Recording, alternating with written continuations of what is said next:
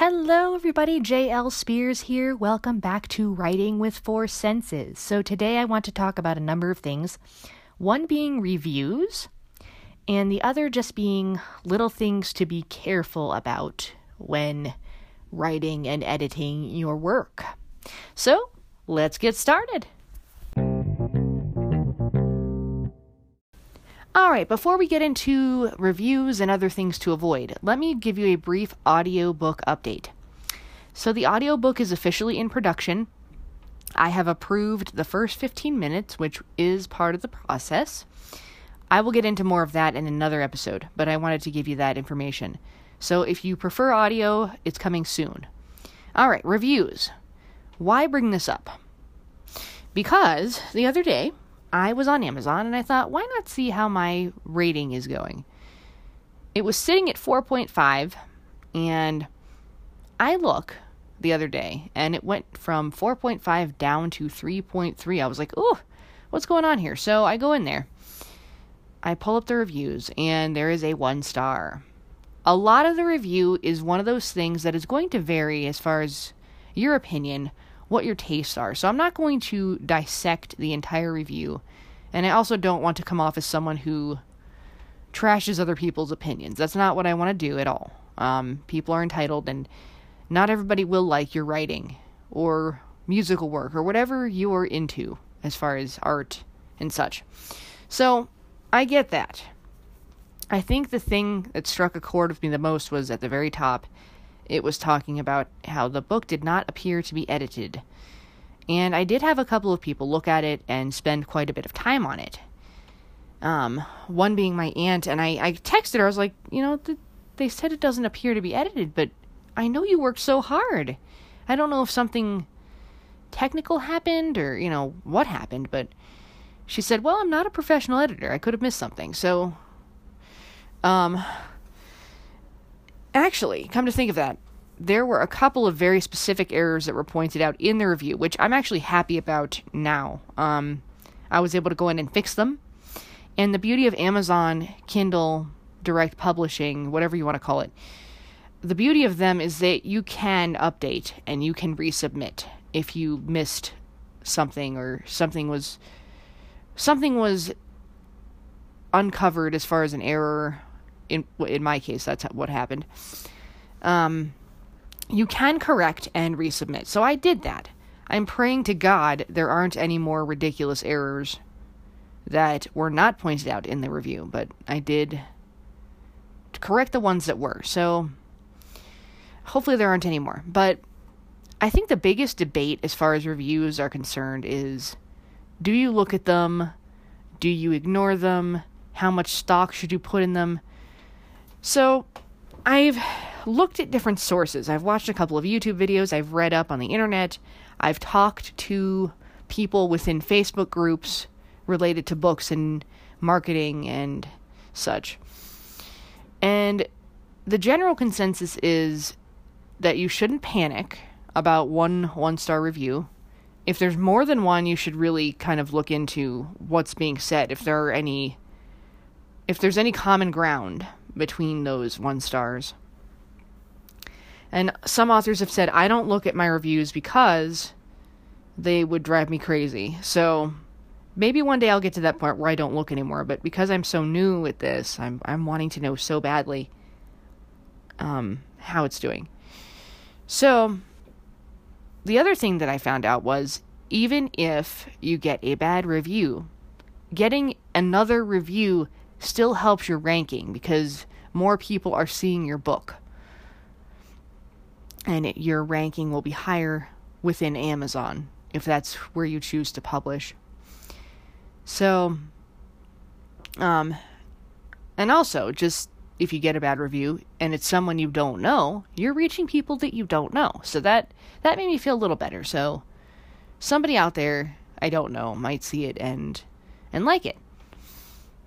So that's reviews, but it was rough that day. I was very upset for that whole day. And I shouldn't have been. I shouldn't have put so much energy into being that upset. And I'm sure one day that'll get easier and easier and easier. But there is something about putting your work out there. If your ego is fragile, then it might be rough at first, like for me. So, anyway, someone else pointed out that if a book has all 5-star reviews, people would feel suspicious if they are one to look at reviews. I guess there are companies out there that will offer to guarantee 5-star reviews, this, that, and the other thing for a price. So people might be doing that. I don't want that. I do want people to be honest. It was just hard to digest my book not looking edited, even though I had a couple of people look at it. So that's reviews. Okay, so here are a couple of things to be very careful about when writing and editing at the end. The first thing, when it comes to names, be absolutely certain that you have used the same spelling throughout the entire book, or whatever it is, article. I had one little boo-boo with that, and that was one of the things pointed out in the review in question. So, thank you for doing that, whoever you are. I appreciate it, because I found it, I fixed it, and I resubmitted. The other thing to be careful about are homophones. Homophones are words that are pronounced the same but spelled differently. So, this is embarrassing, but it's on the internet and I can't hide from it. So, the homophones that got me were whale versus whale. The animal versus yelling or howling, whatever you want to call it. It was one that escaped me. I did not think about it. And I was very anal about making sure that things were in order as much as possible before handing it over to somebody else. Eventually, I just had to hand it over to somebody else because it was driving me crazy. And that will happen. So that's another piece of advice, guys. If you feel yourself getting tired of your own work, you got to hand it over to somebody else. Whether it's a professional or somebody who's just willing to help you out for some, dinner or a night out or whatever. You got to hand it over. I had to take a break for a little bit and just stop looking at it because I was so frustrated and I was stressed about whether or not it was looking good, and I had to just let it go for a while. So, but the whole whale thing, it's a laugh. I can laugh about it because sometimes when you're really upset, or at least for me, if I'm really upset, I'll think of something so random and it'll just set me off to laugh and laugh and laugh. So whale versus whale, all I could think about was the sounds that whales make and Finding Nemo and any funny portrayal of a whale making its noises, communicating in its own way.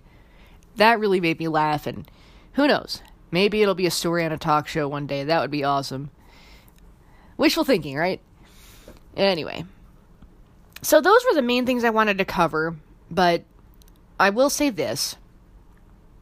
If you can afford a professional, whether it's a professional editor, professional book cover designer, then, go for it.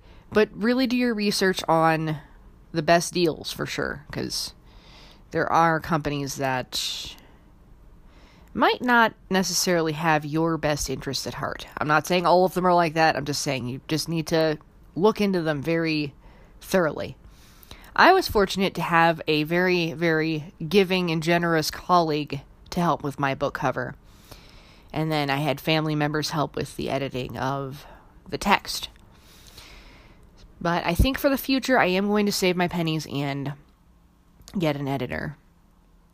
At the very least. And one day a book cover designer when things are progressing. But that's that. You live and you learn. This is my journey as a indie publisher, indie author, however you want to put it. It's definitely worth it to see things come out, to see things progress. There will be bumps in the road.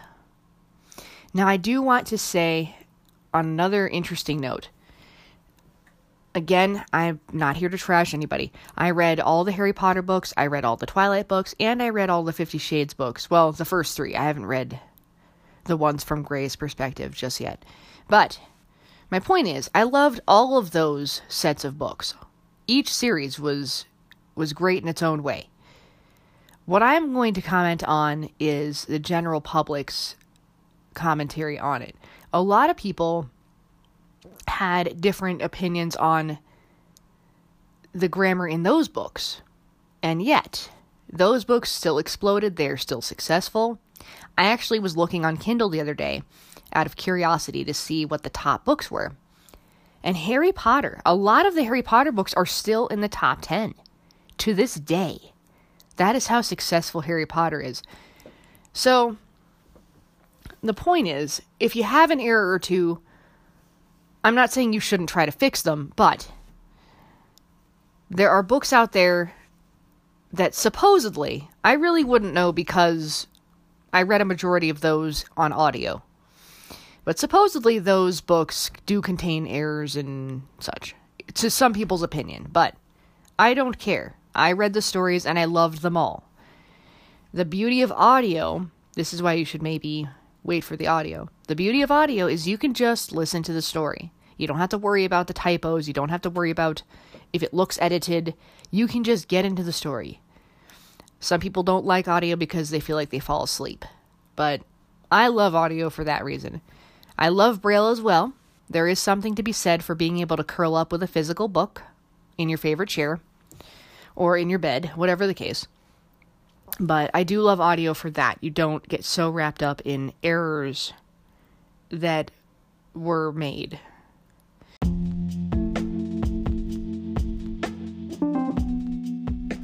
I hope you've enjoyed this episode.